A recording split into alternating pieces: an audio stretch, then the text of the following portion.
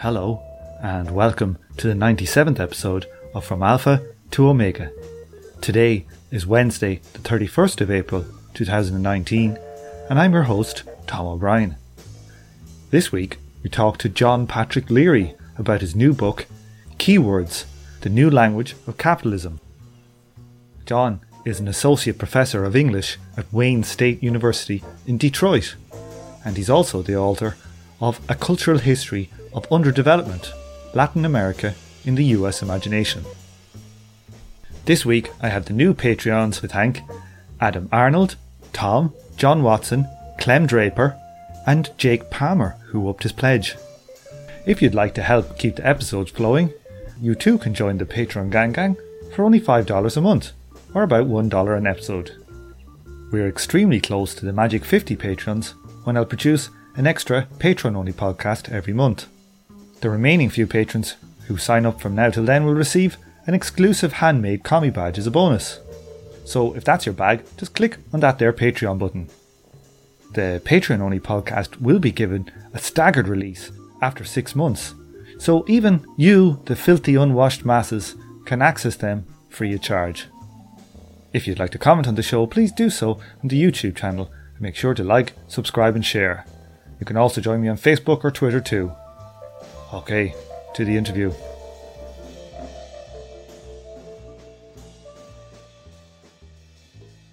John, how did you get the idea for writing the book?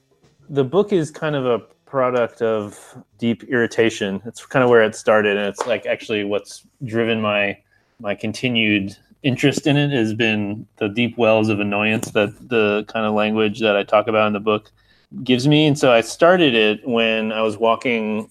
I was in Chicago with a couple of friends, and we were walking through some sort of food court in a shopping center or something, and we just noticed, billboards everywhere for like tech companies or computer software or hardware manufacturers or whatever, just like billboards for any conceivable thing. And I just kept noticing how much and how meaninglessly the word innovation kept appearing. And so I just was like, what are these people talking about? What does innovation mean? What are they innovating? And a friend of mine was just like, you should write about that. And so I looked into it, and the word innovation has such a peculiar and, to me, appropriate history for the way it gets misused and used now, that I got really into kind of exploring the sometimes secret histories that illuminate the seemingly meaningless, arbitrary language of contemporary bourgeois class, I guess you could say. Tell us a little bit about the history of this word, innovate. Well, so innovation... Actually, before you start, yeah, you should know that before I had a role which was called Innovations Manager. Oh, really? Yeah. So what did you do all day as Innovations Manager?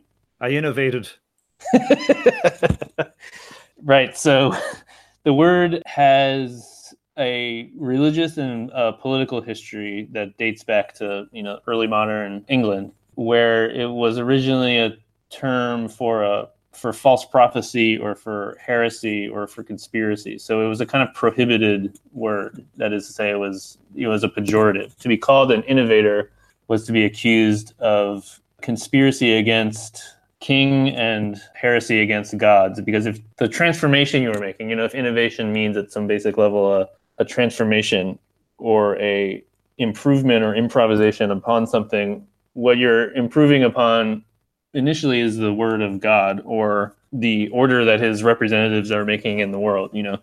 So if you're an innovator, you think that you know better than the king or than the received word of the Lord, and so to be an innovator is to be condemned. And then the word gradually becomes kind of rehabilitated as in Protestant England as a term for a kind of small scale improvement you can make in the world. And one of the first people to write about this is Francis Bacon, the philosopher and politician, and he points out that if we're Protestants, we can't really be opposed to religious innovation because our entire faith is built on the idea of innovating upon the religious order of the world. And so he starts to propose thinking about innovation as kind of minor improvements. You still can't presume to be remaking the world or in a fundamental sense, because that's still sort of trespassing on God's domain. But you start to think about innovation as tweaks,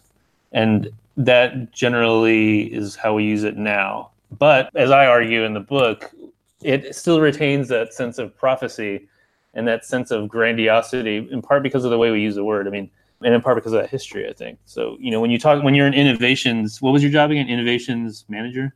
That's right. And what you say you did all day was you innovate. So what you're doing is this kind of ephemeral God's work. God's work. Yeah. But it's like all God's work. It's hard to describe. It's not a particular task. It's not a coherent or consistent thing. It's this kind of ungraspable mystery. And I think that in a lot of ways that's just meant to disguise the fact that managerial class people like to embellish what they do all day or what they don't do all day. But part of it also rests on this kind of religious history. And that's that's a feature of a lot of the words in the book, that they have this kind of moral content that aims to give this spiritual or artistic weight to the workaday world of business. This is a theme that kind of crops up again and again, of trying to kind of put something spiritual into the mundane work of management or capitalism. Seems to crop up again and again in the different words you've picked throughout the book. Yeah, I mean, and that's not itself new. I mean, that is what Benjamin Franklin in his autobiography claims that allows him to become successful, is that he's so virtuous, and his virtue and his commitment to a kind of moral rigor is what allows him to become materially successful. So that's like it's very deeply rooted in the United States in particular. It's the Protestant ethic, but I think in the contemporary context, it's really emphatic. And one of the things that makes it, I think, somewhat peculiar in our own moment is the ways in which the contemporary kind of moralistic vocabulary of capitalism draws on things that would seem to be opposed to it. So anti-orthodoxy, artistry, creativity, innovation as a kind of form of rebellion, the idea of the creative manager, the creative CEO who is idiosyncratic and keeps odd hours and has some peculiar, for example, this CEO of Twitter, I don't know if you've heard about his bizarre eating and sleeping habits. Have you read about that? No, this is Jack, is it? Jack, yeah. So he only eats after 9 p.m. or something, and he bathes in ice baths, and he meditates for 3 hours every day. I don't know when he does any work or if he does any work, but he has this kind of routine about himself in which he sort of styles himself as being some kind of seer or visionary or something. And that kind of, he's kind of an eccentric and a bit of an outlier, but that kind of orthodoxy of anti-orthodoxy is a feature of the way capitalists, managerial types explain themselves to themselves and to the rest of us. It's interesting you talk about the word creators. I was in Birmingham recently, and I was just in a shopping center, and there was a sports shop, and they had a big advertisement for a pair of Adidas new football boots, soccer boots, and the big blurb on it was saying, "These boots are for creators only." I took a photo of it, and it has no fakers, creators, and it's called the Nemesis. There you go. Yeah, right. So anti-orthodoxy right there. The nemesis, someone, the bad guy. Yeah, I mean, that kind of marketing, and again, that marketing of rebellion is, an old story, the way that consumer culture, chews up rebellious subcultures and spits them out as marketable ones. I guess it's one of the things I think that's kind of new and kind of to me is interesting is the way that in the working world, in the business world in particular, and again, a lot of what I'm talking about in this book is the language of management, the language of bosses, basically, is the way that they have drawn on strands that emerged in the 60s and post-war period, in the 60s and 70s as originally as forms of critique of bourgeois life or of professional life or of the office job or office culture or the organization. So the idea of a creative environment in an office, the idea of a self-actualized employees. Self-actualization is a term that comes up a lot in my book because it's like this term developed by the psychologist Abraham Maslow to describe the ways in which you kind of fulfill your deepest intrinsic desires through the work you do. So it's about this kind of identification between yourself and your work, through which you gain a kind of psychic, balance or peace or something. So the idea of like work as just like the horizon of life, the way in which you fulfill your destiny, the way in which you find yourself, in which there's no outside to working life. That's, I think, increasingly a feature of our society. That's capitalism. It's always sort of been like that, but it's, I think, especially like that these days. Is there more of an emphasis on that as the average, say, amount of hours people are kind of assumed should work has gone up? Yeah, and the other thing is that it's a feature of, I think, the desperation of our current moment. So one of the things that a lot of the words that I talk about in the book seem to have in common is this kind of relentless cheeriness, like innovation, best practices, do it yourself, excellence, passion, all these kind of things about that seem so chipper and optimistic, But they're, I think, the products of a real sense of fear about the economic as well as just social, political, ecological future. So, innovation being a good example, it's a word that seems to suggest the sort of endless possibilities of any individual ingenious person. You can innovate, anyone can be an innovator. But the way the word gets often used is to fantasize about solutions to just intractable social problems. Like if you search, and I do this all the time, so I can assure you that this works because I had to do this a lot for researching the book. If you just search innovation and then like any intractable problem you can think of, there are 1,000 articles like in the Harvard Business Review or in the Business Week or Forbes magazine or something explaining how someone is going to innovate the solution to climate change, world hunger, poverty, sexual assaults, poor plumbing in the third world, malaria. So there's this fantasy about, but also this awareness of these intractable social problems in the sense that if we're out of other ideas, maybe we can just innovate our way out of this. And so I think there's an undercurrent of despair beneath a lot of the veneer of optimism here. And one other good example that I talk about in the book is the phenomenon of the entrepreneurship summer camp and the entrepreneurship grade school. So, kids, and this is kind of a cross-class phenomenon, at least in the US, but in which kids as young as kindergartners, as young as like 5-6 years old, are enrolled in academic programs that are promising to develop their entrepreneurial skills, and then kids who are 10 years old get sent to summer camps, and there's a lot of them where they're kind of learning how to write a business plan and to pitch investors and so forth.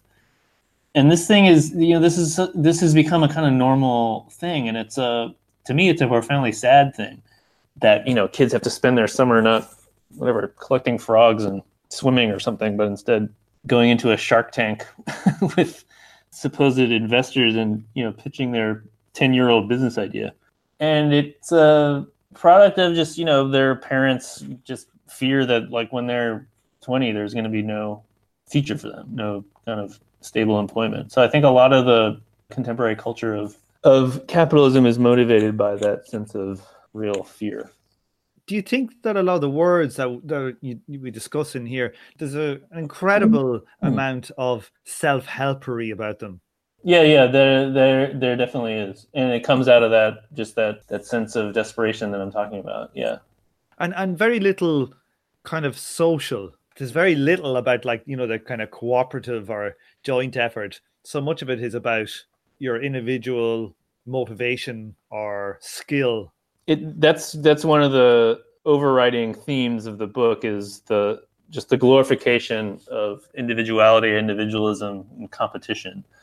Even the words that do seem to sort of invoke cooperation do so in ways that are still geared towards maximizing individual productivity. So collaboration, which is a word that I talk about. I wrote actually in collaboration with a friend in Britain named Bruno Diaz, who supplied all of these kinds of, to me, bizarre anecdotes about the ways in which in a kind of high-end consultancy, like the language and also the like office organization is all about supposedly breaking down hierarchies. Everyone sits in the same kind of desk. There's no cubicle walls or anything like that.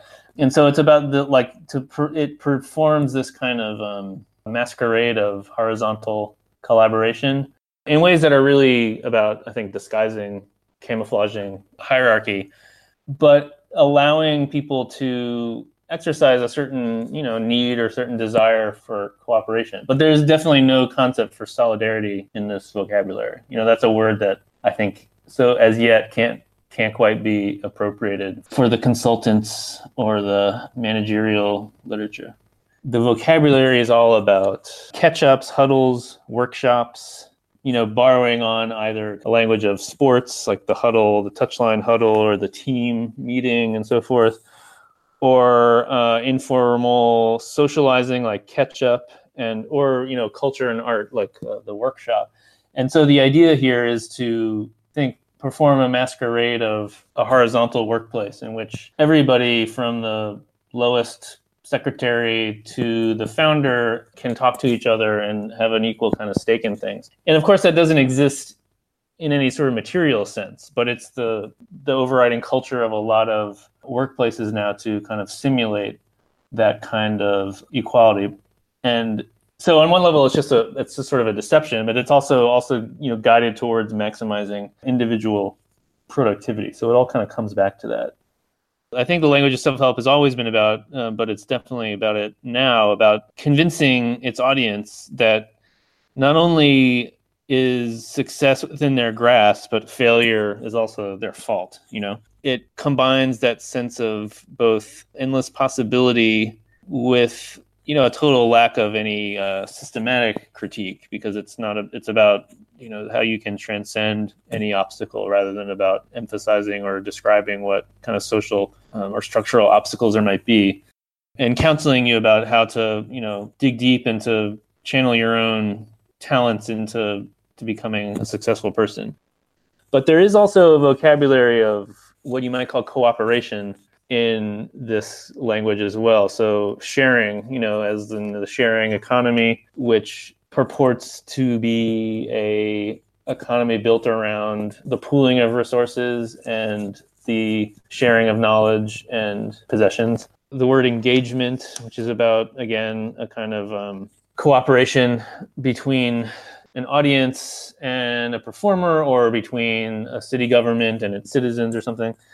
The idea of the stakeholder, which imagines businesses as kind of as citizens, as participants in a local economy or in a local culture, and not as owners of capital or owners of resources that might have power over a particular community.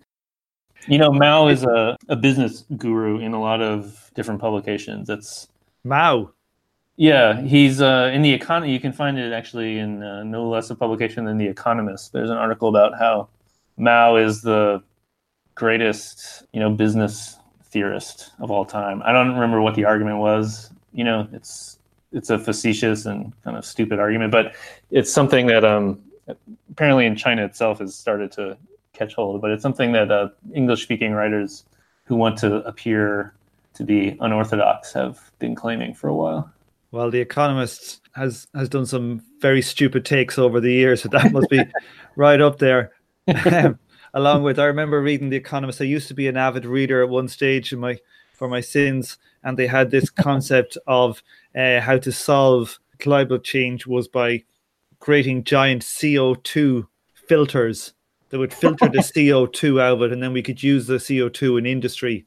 So all we needed these massive things all over the place. Oh my God, it was so ridiculous. Yeah, I mean that's a common kind of feature of this sort of innovation economy rhetoric, is basically the fantasy that we can just do what we're doing and not only avoid any broad consequences, but actually can actually win in the end. It's especially true of the actual language of environmental sensitivity in the business world, like the idea of sustainability is a word that appears to have a kind of ecological consciousness. But when you think about what sustainable means, it's a very attractive word for firms because it doesn't have any kind of standard of meaning. So something can always be more sustainable than something else or less sustainable than something else. So there's no sort of objective standard for running a sustainable mining company. It's just, or running a sustainable petroleum company. It's just, if you say it's sustainable, or if it's more sustainable than the worst possible petroleum company, then it's sustainable. What rate is petroleum getting like generated and by decomposing yeah, life forms at the bottom of the sea, like a gallon a year or something? Yeah, so it's sustaining slowly, but it's still sustaining. Going back to your thing of self-help books, I always kind of thought about self-help books, and I've done this myself, is that you should only ever need to read one self-help book. But like the thing is that usually people who buy self-help books, they usually have loads of them. Yeah, and I always assume that many of them must give contradictory advice as well. Yeah, and I think more of all of they really are is a pep talk. You read one and it says, "Oh, do a list or something every day," and then another one will say something else. But what happens to people is they do them for like a week or 2 weeks, and then they just slip back into their own, slipshod ways until they buy another one 2 months later. The language in the book, the self-help language in the book, the business stuff, it really irritates me. It really irritates me. The self-help stuff in my book irritates me? Yeah. Well, thank you. that was what it was supposed to do. Yeah, I mean, leadership is one of the words I talk about, and I think that's where the self-help stuff comes in the most. It's a phenomenon that has a couple of really fundamental paradoxes, I think, because at least in the in the U.S., which is obviously it's my main archive here, and I think the United States is area of self-help, a world leader. So it's a term that basically intrinsically, fundamentally is about reverence for hierarchy, because a leader is just like a euphemism for a boss, but it's used increasingly in the US in this kind of paradoxically democratic way. And I think that's there's a long history of that too in US self-help literature. But, we can all be leaders. That's the mantra you hear all the time. Anybody can be a leader.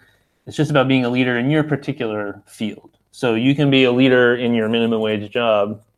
The CEO of the company you work for is also a leader. You're both leaders. And again, it's a way of camouflaging those inequalities and also kind of inculcating in people this sense of their own kind of autonomy and their own agency. And that's the kind of good part about it, or that's what seems to be the good part about it. And it doesn't allow for any kind of sense of solidarity or consciousness of your shared obligations to other people. Do you want to tell us who this dude Valentin Voloshinov is? The Soviet linguist.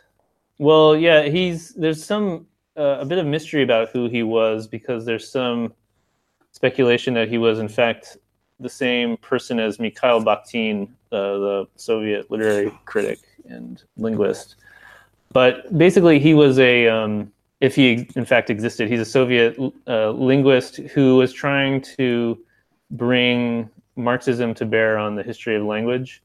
And so one of the thing I think is really interesting about him is his concept of what he called multi-accentuality. So he kind of saw language as a terrain of social conflict, rather than as a science or as an innate human trait, in which you can kind of read past histories and past political struggles in the kind of words people use and in the language they speak. So multi-accentuality is his concept for this, the fact that like whenever we speak, we're kind of speaking in the voices and one can hear the echoes of the past or of other kind of conflicts in our history.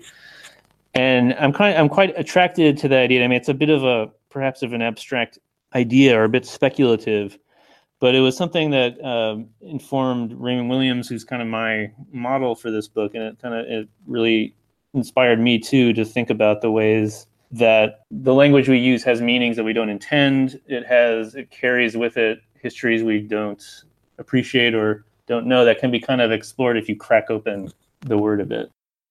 And so it's a kind of like a fossil of meanings that we've lost and meanings we can maybe in some cases recover.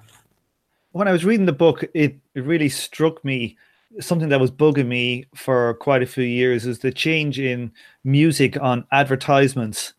Have you noticed like this kind of hippie guitar music? Have you noticed this, particularly on ads on YouTube? Yeah. No, yeah, I share your irritation there. Yeah. Like I remember like growing up in the 80s and, you know, you had like Gillette, the best a man could get, you know, this kind of guitar music, Ferraris, even like tampons. In England, they had this ad for Body Form and they had this kind of like Tina Turner type screaming about your body form, oh, the best of my, you know, it was just bizarre music.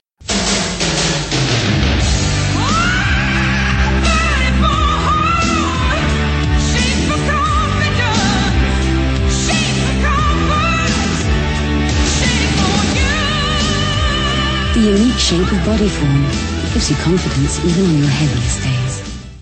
And now it's gone very, I don't know what the word is. It's not even hippie. It's kind of gone very... well, it's all very sensitive and kind yes, of earnest, right? Earnest, exactly. Yeah. Do we see an evolution in language, like the business speak in this same manner? Well, yeah, I think so. You know, that's like the big change in the way the business world regards itself and the way that conservative defenders of capitalism start to talk about the economy and, you know, like the middle of the 20th century, you know, after the Depression and the war, where, you know, when the Allies were running planned economies and, well, everyone else was running a planned economy too, I guess. There's this widespread suspicion of big business, you know, because of the Depression, of course, and a widespread appreciation of economic planning. And then the kind of, you know, white-collar business world is identified with bureaucracy, with the boredom and homogeny of the suburbs, with, you know, the idea of the organization man who trudges off to work each day and is a conformist and so on. And then that starts to be replaced with this idea of the free market and the business world as a place where you can kind of really find yourself, you know, where you can become self-actualized, where you can discover your true leadership capacities, where you can pursue your passions. And that kind of like, I think, earnest language of self-fulfillment and in a lot of cases, it's like almost kind of a therapeutic language is something that's very characteristic of defenders of the free market. Well, since the last 50 years, and it's really intensified now as your careful attention to YouTube commercial jingles shows. Yeah. It's like the journey of Don Draper in Mad Men. Yeah, it's exactly that is exactly it. Yeah. I don't know if did you watch that series? I did, although I didn't watch that last season, but I did write a bit about, like, Abraham Maslow, this psychologist that I mentioned earlier, the self-actualization guy, was affiliated with that I forget what it's called. It's escaping me now. But that meditation center where Don Draper ends up at the end of the season. I mean, I read about it, but I didn't watch that last season. Yeah, it's interesting because he has his midlife crisis. It's more than a midlife crisis, kind of like an existential crisis. And what does he end up doing? He creates that ad for Coke that was it was this groundbreaking ad for Coke. They make out the claim that Don ended up doing that. You know, the whatever it is. The Buy the World of Coke. Buy the World of Coke. You know, it's a very depressing end to that show. And you know, speaking of meditation, because the last shot of the show, right, is him meditating in some kind of new age spiritualist kind of camp of some kind, right? And that's another good example, both of the moralism of the rhetoric of business, but also this kind of earnestness that you're talking about is this kind of weird fetishization of Asia and the Orientalism of a lot of the business world. So, the celebration of what these. Is that? Well, yeah, it's I mean, first of all, there's like a long history in self-help of just believing that the mysteries of the East can help you triumph in the West. So that kind of goes back quite a ways. Again, like it's part of like the ways in which certain kind of bohemian aspects of like 60s bohemian culture gets absorbed by the business world. And so, I think that's part of why Mao is celebrated as a business guru. I mean, and it's part of why we talk about business gurus as well. And it's why Don Draper goes and learns transcendental meditation or whatever it is he's doing.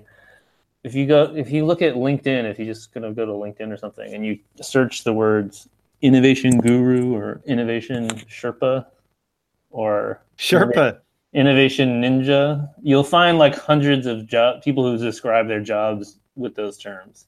So it's a frankly, creepy and but very common feature of the moral earnestness of contemporary business culture is this kind of fetishization of the Orient, quote unquote. To tell us about this Lyft ad that you mentioned in the book, particularly horrifying. The pregnant Lyft driver, you mean? Yeah, that one. Yeah, so I talk about this as an example of passion, and the ad described, and I remember getting this in an email because I used to have to use Lyft a lot, so I would get marketing emails from them. It celebrated a woman who was 9 months pregnant doing, driving for Lyft and doing a fare when she started to go into labor, and she figured, well, I can do another one. I can do one more run before I go to the hospital. So she did. So she picked up somebody while she was experiencing contractions and drove them wherever they needed to go, and then drove herself to the hospital, checked in, gave birth. And Lyft sent around this email, treated this as this triumph, as this like brilliant example of her passion for driving people around in her car for whatever middling percentage of the fare Lyft pays their drivers. They got roundly denounced for it because people were kind of horrified that somebody's need to work under those conditions and to do work that's, requires you to be trapped in a car all day under those particular conditions was being celebrated as a example of someone's individual commitment, but also as just like the opportunity that Lyft gives you. I mean, that's the way that the sharing economy celebrates itself. Is this? It gives you autonomy, it gives you freedom, it gives you an open schedule. The ad ended with this very cheerful statement in which Lyft welcomed the newborn baby into the Lyft family.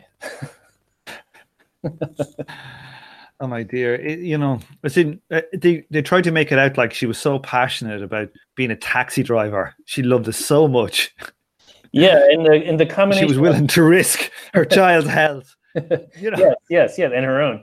And the combination of kind of old-fashioned paternalism, in which the newborn baby is a part of the Lyft family, and just total renunciation of any obligations that the company has to the employee, which is a characteristic feature of the sharing economy, is one of the things that's most perverse about it. Because at least the paternalism of Henry Ford or General Motors, at least you got a pension out of it. But the paternalism of Lyft just gives you a half-hearted email salutation to your newborn.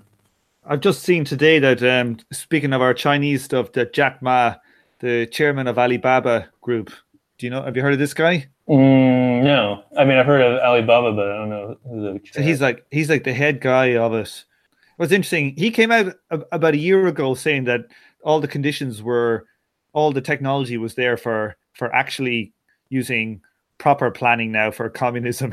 But like today, I think he's come out with an idea of people should work 12 hours a day from 9 till 9, 6 days a week. So you got to wonder whether he's more influenced, what part of Mao he's been more influenced by. My God, Yeah. that's a mix-up of stuff. Oh yeah, one thing that really irritates me is this idea of people as a brand, which you bring up in the book. Yeah. Like, I'm a big fan of, for my sins, of boxing. You know, I hear these boxing fans saying about certain boxers, oh, they should build their brand. And I feel like metaphorically punching them in the head if I could. But it's what's weird about the brand one is the origin of where it comes. How creepy that idea of person as a brand really is. Yeah, well, the original meaning of brand is the burning of flesh to signify ownership, and that was done on animals and it was done on people. And so it's a mark of ownership, a mark of property ownership. And so the major transformation in the usage of the word into the 20th century was the transfer of the brand's possession from the owner of the brand to the consumer who acquires it. You go into a grocery store and you buy name brand toothpaste or something. So you've acquired the brand. And the 21st century transformation of the word allows you to do more than just consume brands, but actually to become one yourself. So the thing that I find, and I think you seem to find the same thing disturbing about it, is, first of all, the way that original mark of subjugation, domination, has been seemingly lost, but also the ways in which, maybe in ways that are not apparent, the way it's kind of survived in the contemporary use of the word. So to describe, a person's brand, what's paradoxical about it, and this is kind of similar in a way to the paradox of leadership, is that to have a personal brand, to brand yourself, is not seen as demeaning or belittling. It's seen as the way you realize your true possibilities as a person. So you become who you really are by branding yourself in some kind of very particular, specific way. And you do that, of course, to increase your visibility in the marketplace, which is the horizon for, in this vocabulary anyway, the horizon for just human life and activity. Well, I guess, one thing that I want to emphasize, because, we've been beating up on the business world, is the way that a lot of the vocabulary that I talk about in the book is not just something used by kind of nitwit CEOs or management, how-to self-help book writers, but also by people broadly speaking, on the left. The way that this kind of language of the market, of privacy, of technophilia has kind of been smuggled into fields that we might think that are more the domain of cooperation and solidarity and so forth. And so, like what? Well, like empowerment, for example, which is a word that got its start on the left as a way of in a couple different sort of milieus, and one of them was in kind of feminist social work in the United States as a kind of counter to the slogan of Black Power, to talk about empowerment as a kind of process by which people shut out of political authority, and especially people who worked in kind of, in care work, people who were teachers, who were caretakers and so forth, could access some degree of influence and autonomy in their community. And then it was also used as a way of critiquing mainstream development economics, in the global South, to say that, the ways that we measure economic growth just take these metrics that, are about like whatever, the gross domestic product, or about, these kind of economic metrics that leave out the kind of invisible work that people, mostly women, do, or especially women do, in teaching and caretaking and raising families and working informally in ways that are not visible to, statisticians or economists and so forth. So empowerment was a way of talking about how to improve the lives of those people in ways that were not measurable through like normal metrics of economic growth. But the word's gotten kind of, I think, co-opted, and it was available to be co-opted for a kind of consumer feminism because of the ways in which it talks about political power as a process without a kind of defined endpoint or a defined target. And that was originally, the point. It was about talking about these kind of processes that are not exactly visible or are slow and are off the books and kind of like the work of teaching a child or raising a family and so forth. But that kind of abstraction, or abstraction is not the right word, but that kind of invisibility is what allows the word empowerment now to just describe in a vague and kind of often ineffectual way some kind of token improvement or some kind of consumer simulation of transformation. So like the way that empowerment gets used as a feminist consumer slogan, you can buy like empowerment, you can buy like a deodorant, or you can buy empowerment lipstick or whatever. So it's a way that invokes power without kind of identifying it. And again, it's one of these words that has this kind of real optimism about it. It's about about recognizing everyone's potential, about recognizing the work that everybody does. I mean, that's ostensibly what empowerment kind of rhetoric is about. Instead of just talking about the big leaders or the big organizations or something, we're talking about the man or woman on the corner in the street. But it's the way it's become used is in a way that kind of renounces the need to identify where power resides and who wields it, who has it and who doesn't. So before we finish up, I've got one more question for you, John. Yeah. How many people do you reckon actually read and search through LinkedIn as a pastime like yourself? I hope nobody. I hope this is mine. Is it possible you're the only one of 7 billion on the planet that does that? I may be one of the only people that reads it at all. That's quite true. I actually return those respond to those emails. Please do not reply. You're the only guy replying. Well, thanks very much, John, for coming on the show today. Oh, well, thanks a lot for inviting me. This was fun.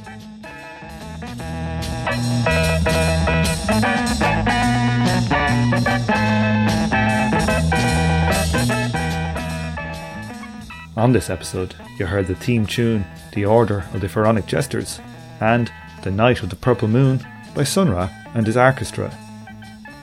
Thank you for listening. Please join me for the next episode of From Alpha to Omega.